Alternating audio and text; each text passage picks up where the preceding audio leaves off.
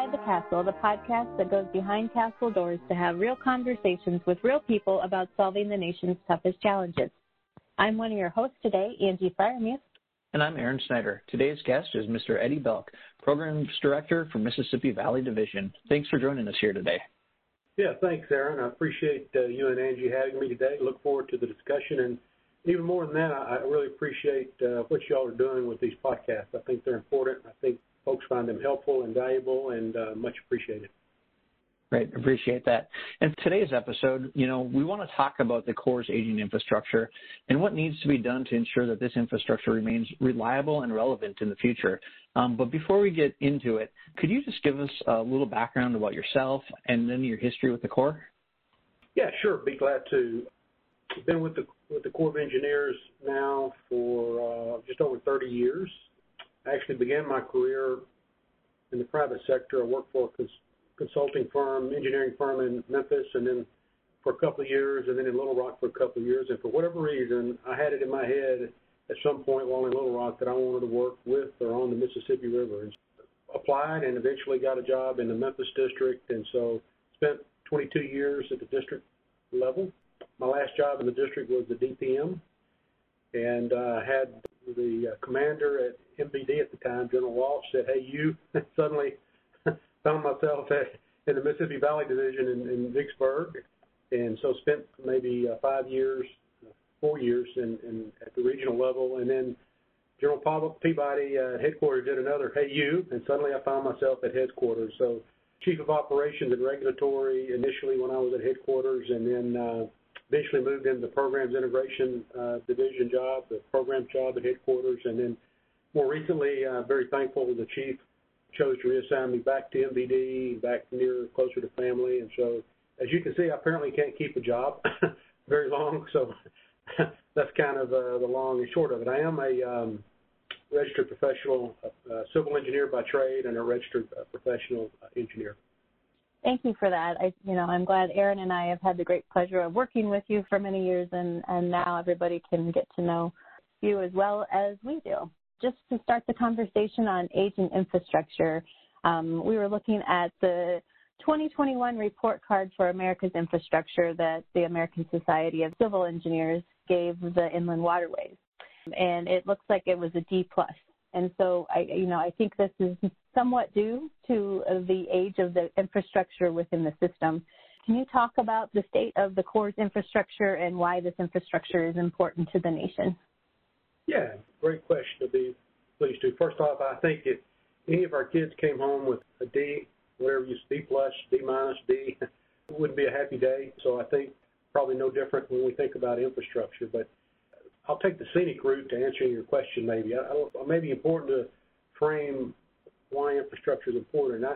I've had a member of Congress state multiple times that if you look back in history at those civilizations that were successful over time, that made an impact, that progressive and really stood out in history, you look back at all of them, he said there's two things they have in common. One is they prioritized and invested in education, and the second is they prioritized and invested in infrastructure.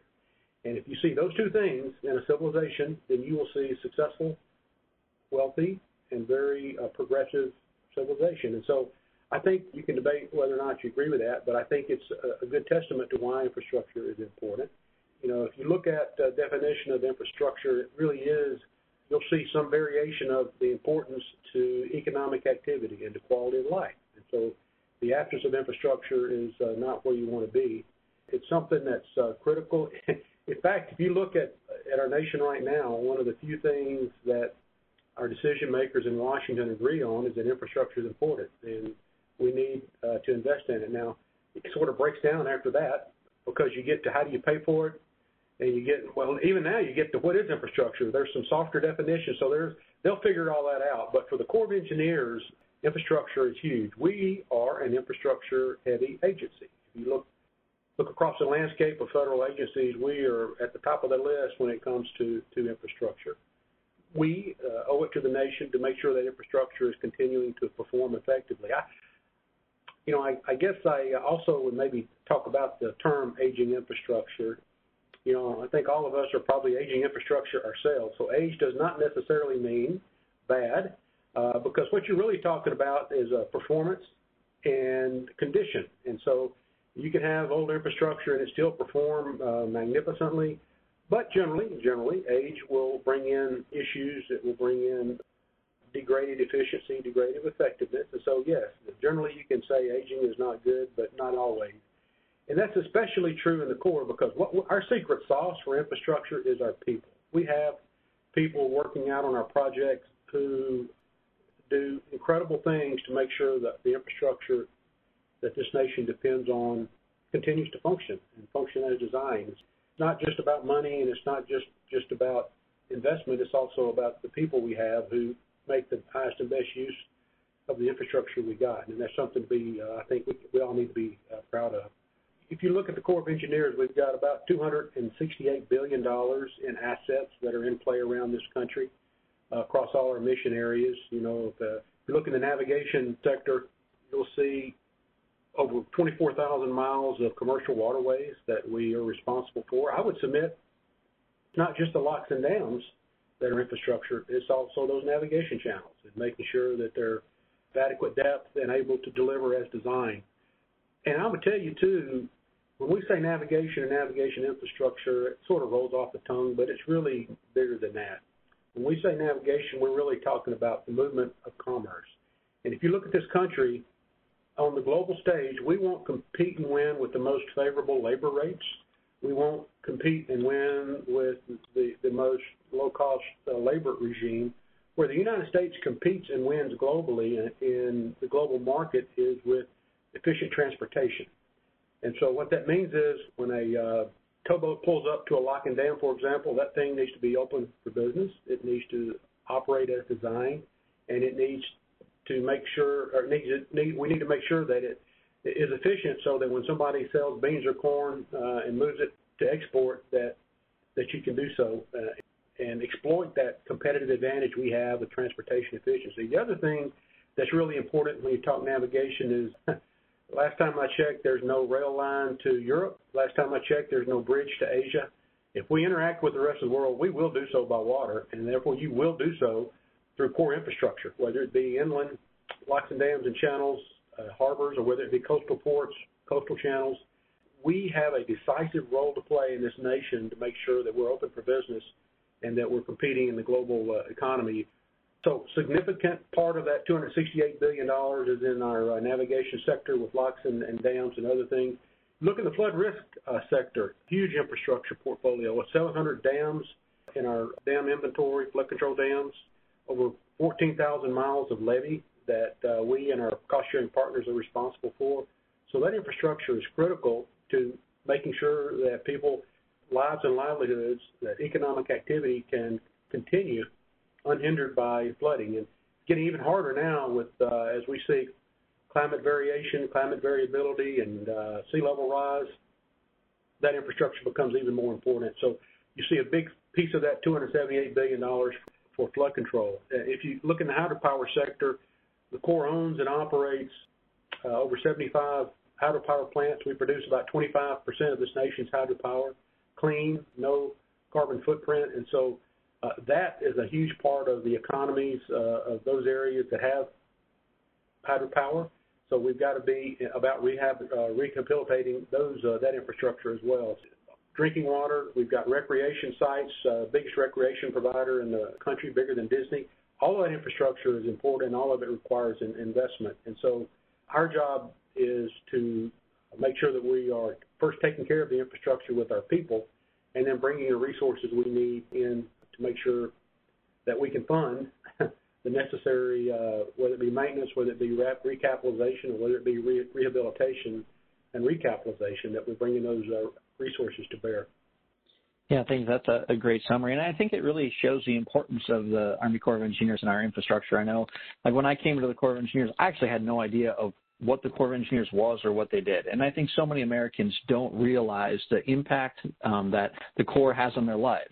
It's probably good that they don't know we impact their lives, but the reality is, like, the movement of goods and commerce, we support jobs across the nation. I was reading something the other day that said that basically core infrastructure, 20% of jobs in the nation can be connected in some way to Core's infrastructure.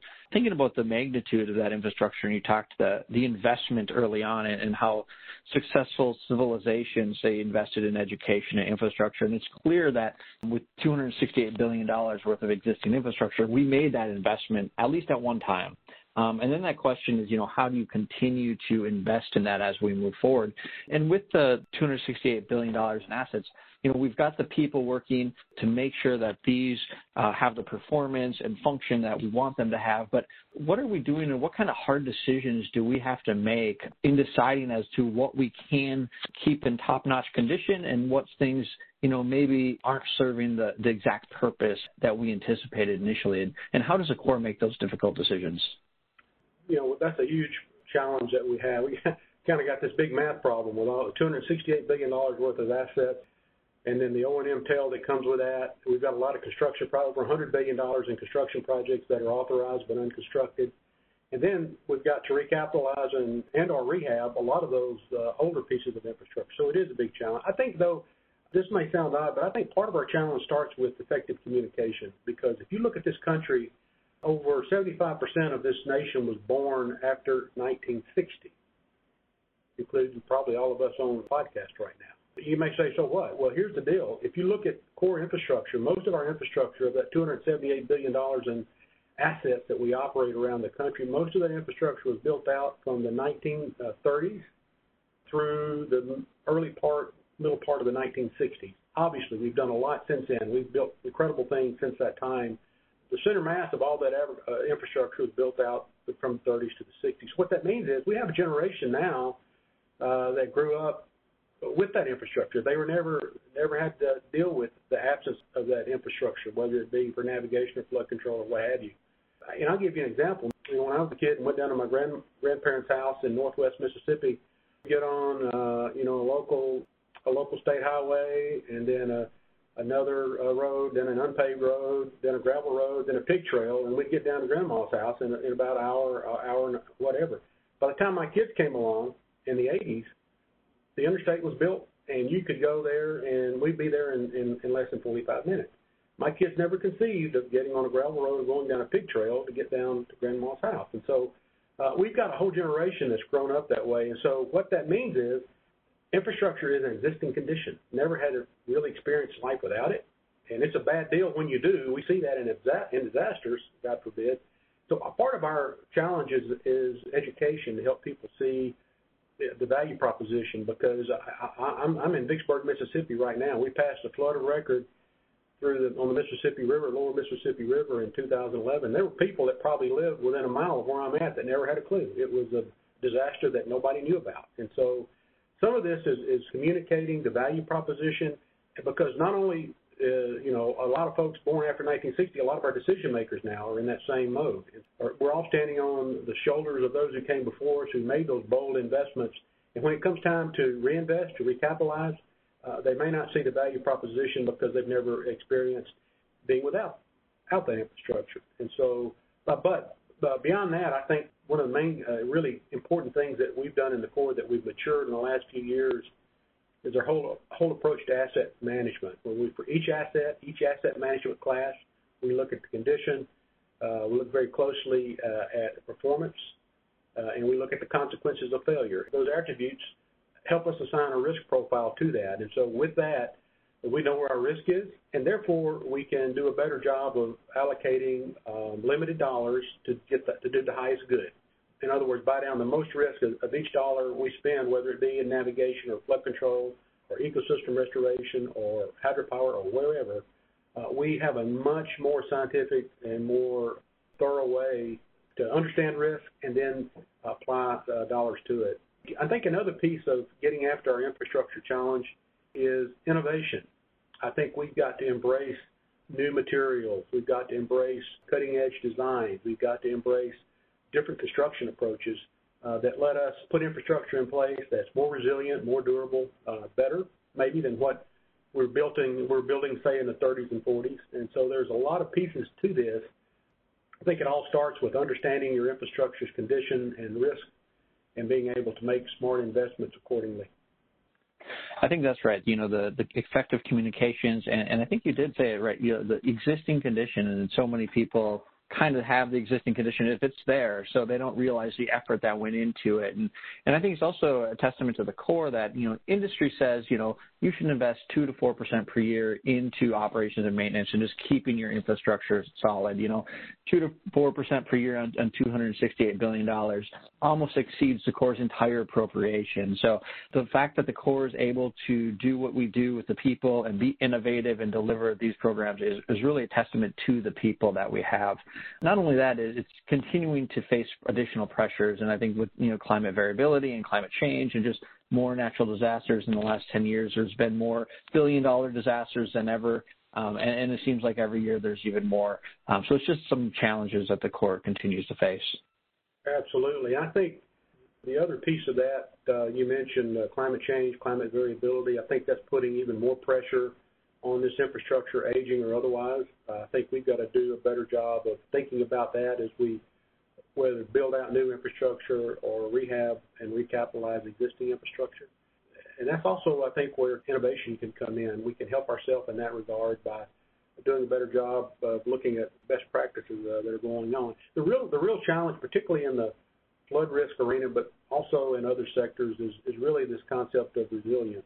Being able to look down the road, understand what kind of hydrologic changes that infrastructure will face, and account for that now rather than passing a bill along to our kids. I do think we have opportunities right now with the discussion on the infrastructure bill. I've read a lot about infrastructure, and one of the things I read that stuck with me was, there's as I indicated earlier, a big debate right now on not infrastructure. I think everybody agrees that's the right place to invest, but it's how to pay for it. And I read a number of studies that point out that if we think passing a deficit along to our kids is a bad thing, and it probably is, wait till you pass along an infrastructure deficit, because then you no longer have the economic baseline to generate economic activity in order to buy down that deficit. So I think our decision makers are grappling with that now, trying to build that financial, potentially with a supplemental infrastructure bill to provide for that financial economic baseline of the infrastructure so that our kids and grandkids have that infrastructure to grow their economy and to be successful and competitive globally. So I do think there is a cost of not investing in infrastructure that certainly our kids will see, and then we may even see at some point. I think for the Corps, one of the good news stories is Congress continues to do infrastructure the old-fashioned way, where they have, for the fourth year in a row, have provided a record annual appropriation for the Corps. They've provided tremendous flexibility for us to apply those dollars where we see the most risk, not only in existing assets that are operating out there and with the dollars to properly maintain them, but they've made some really allowed us to make prudent investments in new infrastructure that does some of the things I talk about, account for climate change, are more resilient. And so the cumulative effect of those record appropriations combined with recent supplementals, I think, are really helping us turn the corner on sort of this maintenance backlog that we've been challenged with as an agency for a number of years. Congress is really stepping up, and it's not just them stepping up, but we now have the tools to know where our risk is and have the tools to best apply those dollars. And when you combine that with the people that we have at our operating projects, whether it be a locked dam hydropower plant, flood control dam, who are passionate about that's a powerful combination, and I think it's letting us make some important inroads. We're properly taking care of that infrastructure that we're responsible for. We've heard a lot about the infrastructure bill and whether or not there will be one, but what would an infrastructure bill do to help the Corps? Like what challenges would it help address? Yeah, thanks, Angie. I think there's a number. The first thing that comes to mind is I mentioned earlier we have about $100 billion in projects and assets and infrastructure that have been authorized by Congress but not yet funded. And the first thing that comes to mind, it would let us get after some of that infrastructure backlog and put some prudent, economically justified infrastructure in place that can help this country. That's one thing. I think the other is, I talked about the aging infrastructure. It would let us get after recapitalizing and or rehabilitating a lot of that old infrastructure, and again, to make it more resilient, to account for climate variability. So we can really make a big dent in that requirement as well. Again, coupled again with technology, I can never fail to mention the importance of innovation, technology, leveraging the power of Verdict. There's a lot that they can help us with in understanding where science is headed, what best practices look like, what the cutting edge is for all of our asset classes. And I think combining all of those with an infrastructure bill can really have a powerful impact on the economic landscape of this country and provide assets that are going to operate for the next 50 to 100 years. Really is an opportunity, sort of a golden age of recapitalization for the Corps that I think will serve this country well for a very long time. Yeah, and we talked about all the different bills and the supplementals and just kind of piecemealing some of the work that needs to be done. What is the best long-term funding strategy for our infrastructure? Any thoughts on that? That's a great question, too. I think the traditional models of Congress providing appropriations through the energy and water appropriation is certainly going to continue to be critical and crucial. I think people don't think about it, but our cost-sharing partners provide billions of dollars each year. So leveraging what Congress provides with what our partners provide are going to be key to that.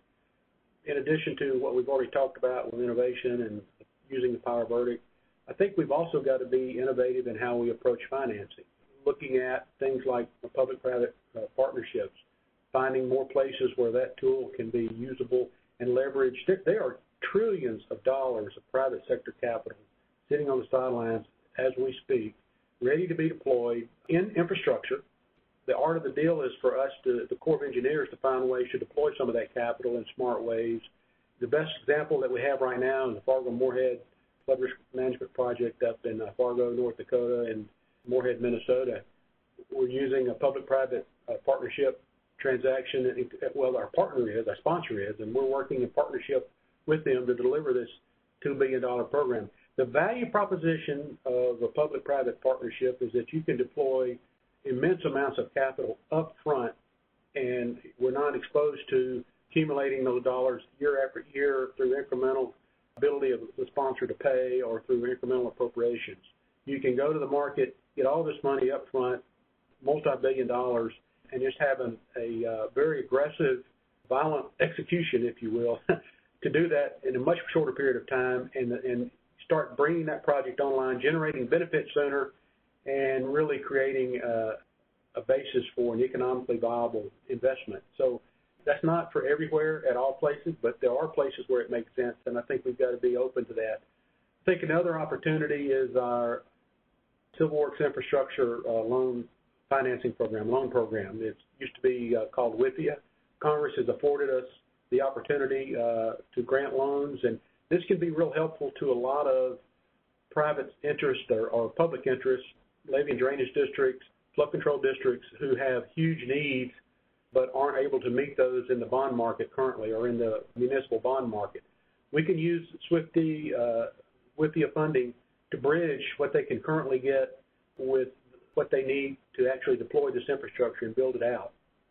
Infrastructure has a very long life, 50-plus years, and so we can, under the terms of the WIFIA program, give them better terms to make it more affordable for communities so that they're not limited just what they can get under, say, a traditional 30-year loan from the municipal bond market. So it is incredibly powerful. I think we've got to get better at understanding and leveraging that tool. Aaron and the team at headquarters are doing some incredible things to set conditions for that. I think Congress is very intrigued and open to that. I think our job is to finish developing and setting up the program with the funds that Congress has provided, and then once they start giving us the ability to make loans, make sure that we have some early wins to show the value proposition, because I think Congress will see it as well, and I know a lot of our partners can see that. Beyond that, I think Congress has also given us some authorities that allow us to work with sponsors, let sponsors take on more of the responsibility, both financial and construction risk, and so using those authorities when they're appropriate. And I don't think there's any one thing that's going to get us over the hump. I think it's a lot of things that we're going to have to work together. I think we're going to have to rethink our playbook, things that have made it successful up to now from a financial standpoint I don't think are equal to the challenges that we're facing in the future. When we're looking at our rehabilitation and recapitalization needs of this existing infrastructure plus $100 billion in new infrastructure, we've got to think bigger and use every tool in the toolbox. And the good news is we have some incredible tools that we've developed in the last 4 to 5 years that I think are going to help us a lot agency-wide.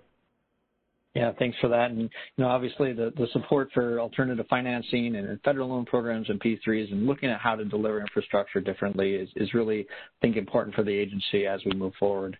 We are nearing the end of our session together today, but I did kind of want to ask you one last question. Going back to the infrastructure bill, back in the 1930s when somebody had the big idea of building the navigation system on the Mississippi River, all these locks and dams, that had to have been a huge idea at the time, like big cost. What are those big ideas out there today that the Corps probably could never get after during a normal funding cycle, but that this infrastructure bill could potentially open the door for? Do you have any big ideas that you would like to see implemented within the Corps? The opportunity that an infrastructure bill could afford for us to think programmatically rather than postage stamp project at a time, incrementally, it really opens up the playbook for innovation, for speed, for efficiencies when we have a bigger example of where it's very similar to P3s where you get all the money up front and you can have so much innovation, so much flexibility in your acquisition approach, in your sequencing. The same thing is true, I think, for an infrastructure bill, depending on the size and the scope.